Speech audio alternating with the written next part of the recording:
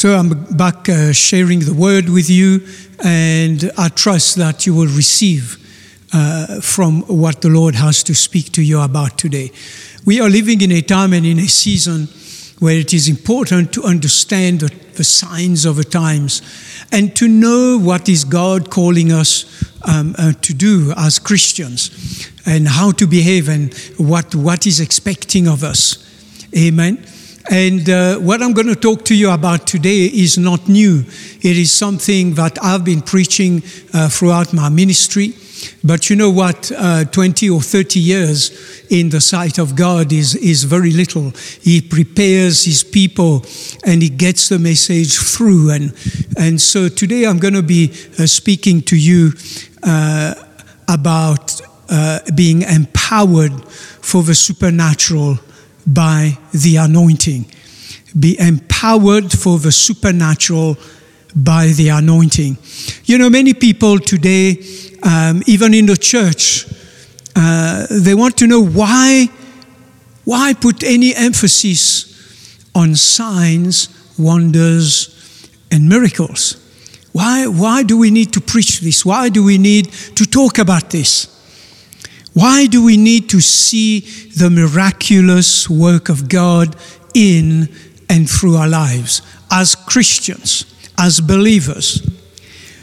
Why do we need to desire the anointing of the Holy Spirit, which results in signs, wonders, and miracles in our lives as believers? Why do we need these things? And the reason is very simple.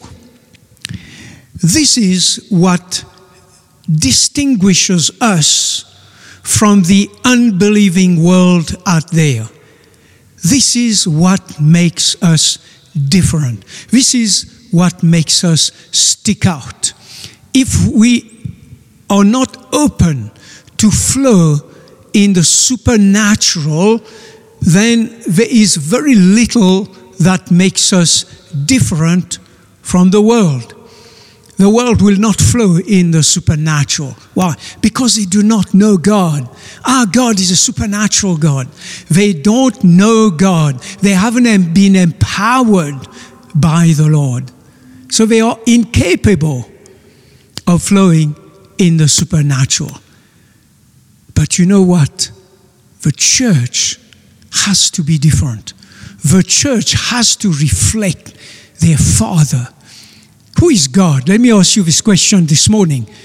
Well, I can tell you, He's a supernatural God. Look at what He created. They have now discovered that there are billions of galaxies just to begin with billions, hundreds of billions of stars in each one of them.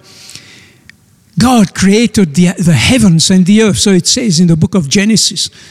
He created the angels and the archangels and the heavenly places and created the earth, of course, and He created us to be like Him. To be like Him. What does that mean? Well, it means to behave like Him, to operate like Him. And so if we cut out the supernatural, which is a major part of the way that God works, then how can we say we are like Him? So the answer to these questions, why do we need to flow in the supernatural, is because it makes us different from the world. The world, which does not even believe that God exists and that He is a supernatural God, has no desire for the anointing. In fact, to be quite honest, if you speak to people out there who are not saved, who are not grown into a word-based church, and you speak to them about the anointing, they won't know what you're talking about. They won't know. But the anointing, or in other words, another way of putting it, the power of the Holy Spirit, is what attests to the fact that God is present and real in each one of our lives. This is what attests to the fact that God is present, working, and real in our lives as believers. that if a church of Jesus Christ forgets about operating in the anointing or hungering for the power of the Holy Spirit in their lives, is the day when the church becomes spiritually dead. In other words, there is no result. There is no demonstration of the Zoe of God, life, which comes from the Lord.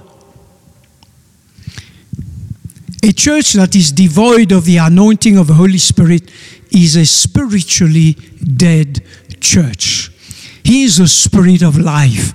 And He is the one who brings that life in us. He is the one who energizes us to do the works of Jesus. Do you know Jesus operated in the supernatural all the time? Read the Gospels. Read what He did. And then He imparted that to His disciples. So read the book of Acts. And you will see how much of the works of Jesus and after Him, His disciples, were based on the demonstration of signs, wonders, and miracles. That's a lot. So it is a fact that a church that is devoid of the anointing of the Holy Spirit is spiritually dead, because the Holy Spirit is a spirit of life. He is the one who quickens, energizes the inner man, our spirit man, to flow and to desire and to release the presence and the power of God in and through our lives. So the church that is devoid of the anointing cannot bear fruit that pleases God. You know why? It's not reflecting who God is. I mean, it's so simple. For me, this is so obvious. I don't know about you. It's not reflecting who God is. Powerful, supernatural God, God of miracles, God of signs and wonders. So that kind of church who is devoid of the anointing cannot reveal or demonstrate the works of a supernatural God. That's why it's so important, people of God, to nurture your relationship with the Holy Spirit. The Bible says, be filled with the Spirit. And you know what? That translation of be filled is not really the way it's written in the Greek. In the Greek, it's in the present continuous. That's really should have been translated, be continuously filled, or be being filled with the Holy Spirit. Why? Because if you're not filled with the Spirit continuously, you're not going to be in a position to receive that anointing all the time when you need it. You know that God will place you and I as believers, in situations that you're not expecting. And He expects you to flow like Jesus would in those situations. Don't we say we're walking in the footsteps of Jesus? Well, if we're walking in the footsteps of Jesus, He said, when He commissioned His disciples and sent them out, He said, heal the sick, cleanse the lepers, raise the dead, cast out devils. Surely you have received what? Life from above. Surely you have received. Freely you have received. Freely give. So He expects us to give what we have received. What have we received? The power, the anointing of the Holy Spirit. So we've got to be continuously replenishing that in our lives so that we're ready in and out of season. At a drop of a hat, at any moment, at any instant, God could put us in a situation where someone needs the supernatural touch of God. And it is you and I who can do that. That's why He empowers the church with the anointing of the Holy Spirit. So the church that does not desire that cannot reveal or demonstrate the works of a supernatural God. In fact, to be quite honest with you, it's what I call a church filled with religion. It has a form of godliness. The Bible speaks about that. A form of godliness, but denies the power. There's no demonstration of God there, and who He is whatsoever.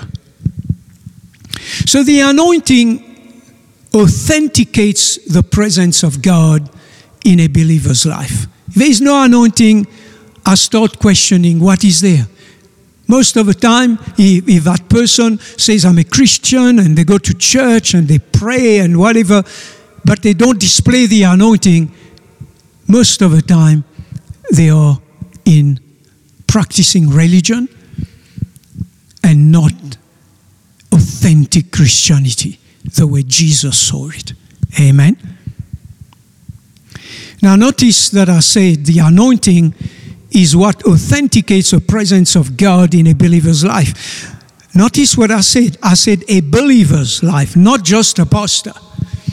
Because many people in the church have a tendency to think it's the pastor who needs to flow in the anointing. But not us. We come and sit and listen and whatever, say it's a good sermon, but we don't flow. We don't desire. We don't pursue that aspect. It's for the pastor to do that. Well, that's a mistake to believe. And that comes from the enemy, because he wants to minimize the impact the church can have out there. You see, the pastor is only one person. If there's 100 people in the church, imagine if all 100 flowed with the anointing of the Holy Spirit. Wouldn't the impact be a lot greater? The pastor can't be everywhere at the same time. We're not omnipresent as pastors. But where I can't go, you can go. I can't be where you work, but you work there. You are there 8 hours minimum per day. Do you know there are people in your workplace that need a miraculous touch of God, and God will use you to do just that? I prayed with hundreds of people many years ago when I was working at Standard Bank, and right there in the middle of that work environment, God opened opportunities for me to minister to so many people through the years. I was there 14 years, and so many receive a touch of God. Amen. Listen to what it says in the book of Acts chapter 2, verse 22.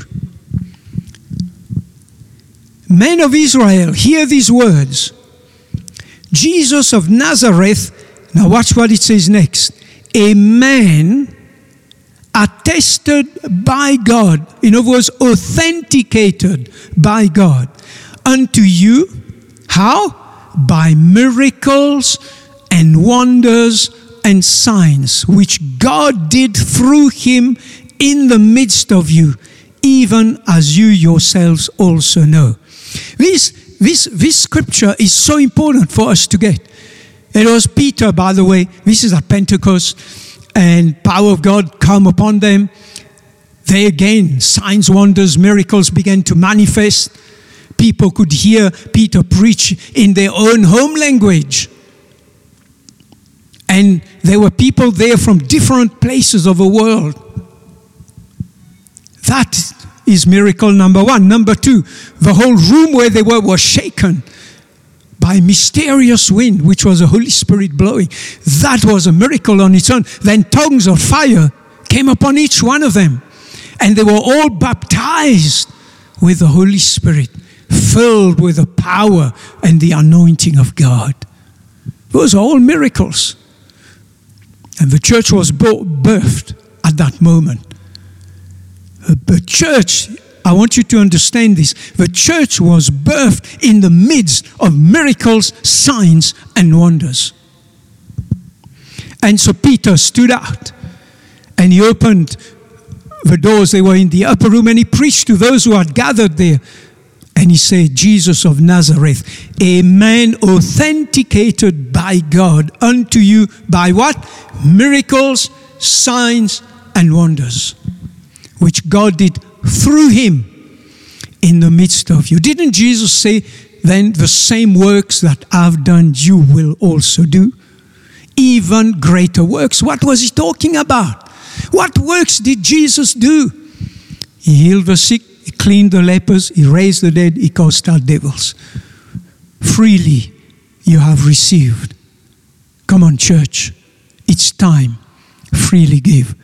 We are heading to the end of an age, and it is time for the church to be revived in the anointing of the Holy Spirit. Without the anointing of the Holy Spirit in our lives, our Christian experience will become dull, boring, and nothing but dead religion.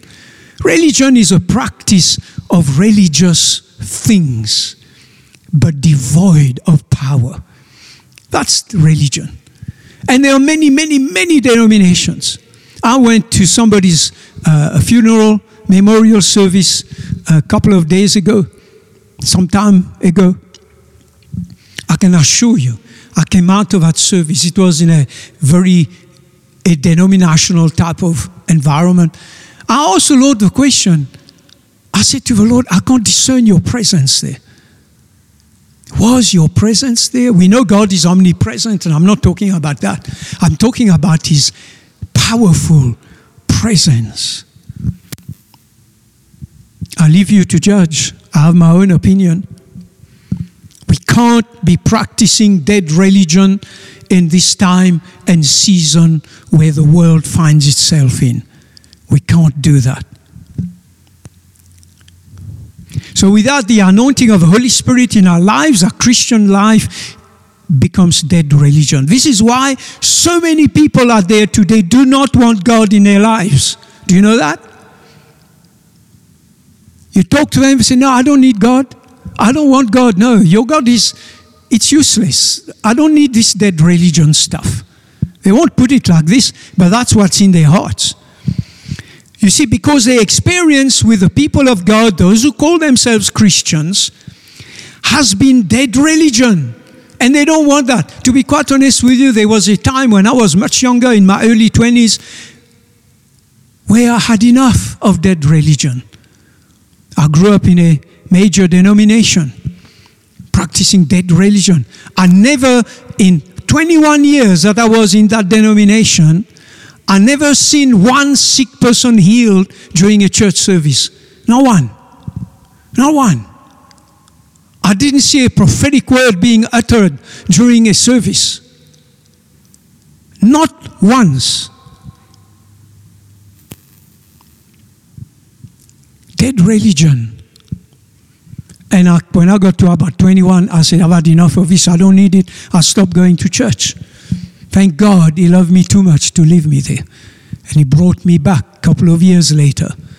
And I began a different journey of discovering a supernatural, powerful God of miracles, signs and wonders. The world wants to experience a God who is real and at work. They want to experience tangible results. They don't want you to come and tell them about God and then do nothing. They want you to pray for them. Do you pray for your colleagues at work? Do you know how many of them are not saved? Do you pray for their salvation? Do you pray for their healing, those who need healing, those who are angry? Do you pray that God works in their hearts? You know, let me tell you, I prayed, Pastor Lindsay and I prayed for my brother-in-law for 20 years, 25 years. And sometimes during that time, we lost a bit of interest because it's such a long time. We didn't see results. And so, you pull back, and then God reminded us, pray for him. And we kept praying. And 25 years later, by himself in a hospital bed, no one around him, he received Jesus Christ as his Lord and Savior. You see, signs, wonders, and miracles are not just like you lay hands on somebody and they get healed. Now that's great, of course. But just to pray for a lost soul until that person opens their heart to Jesus and receives the Lord, that is a miracle. That is flowing in the signs, wonders of God. Amen. So the world out there don't want religion. They see there's no point. Why should they go to church and warm a pew for an hour and a half or whatever, and then go home? What for? They'd rather go to the beach or whatever, go gallivanting on a Sunday, go to a restaurant, take their family out and have fun and relax. But when they begin to see the signs and the wonders, you see, this is what attracted the crowds to Jesus. Wherever he was, they found him. Why? Because they knew that they could bring their sick to him and he would heal them. They knew that when he preached the word, he preached in power, not like their leaders, religious leaders were doing. No power whatsoever, the Pharisees and the Sadducees. But Jesus was a different person. He turned water into wine. He multiplied bread and fish right in front of their eyes. He walked on water in public. He raised dead people from the dead in public. The world wants to experience that level of Christianity through you and through me. They want to experience tangible results. That is one of the reasons why, if you want to effectively witness to your unsaved family, your unsaved colleagues or friends, you need to grow and develop the anointing of the Holy Spirit in your life. These people want to see there's something different about you. Something has changed. There's a power that you carry that we don't have. There's something in you that we don't have. They want to see what you are trying to get them to believe is indeed real. Amen. You see, without the anointing, we will not live the kind of victorious lives that God has purposed for our lives. We will not have anything powerful to share with unbelievers around us. No anointing, no supernatural experiences, and no testimonies. You know, what testimonies do I have to share with the world? If I go to an unsaved person and I say to them, you need Jesus, they'll tell me why. I have to be able to say to them, this is why. This is what he did for me. This is what he did in my life. When I couldn't have children, he miraculously gave me 2 kids. And that's how it happened. Miraculously. You can see God at work. When I didn't have money, he provided supernaturally, unexpectedly. Somebody called me and said, I want to bless you. Here is some money. And then, when you share those testimonies, you get the attention of the world. You won't get the attention by saying, please come to church, it's nice. Nah. But when you say, this is what God's done for me, and if you open your heart, he will do the same for you. You know, it's very important as believers to ask the Lord to bring people in our lives that have needs. You know, when a person has a need and you come to them and say, listen, can I pray for you? And through your prayer, God meets that need in a miraculous way. You've got that person's attention. Now you can minister to them and bring them to the Lord Jesus Christ. Amen. I'm going to stop there today, and I'm going to pick up on that message next week. I'm going to continue and finish it off. So please don't miss next week so that you get the fullness of what we're talking about. Amen. God bless you all, and I'll see you next week again.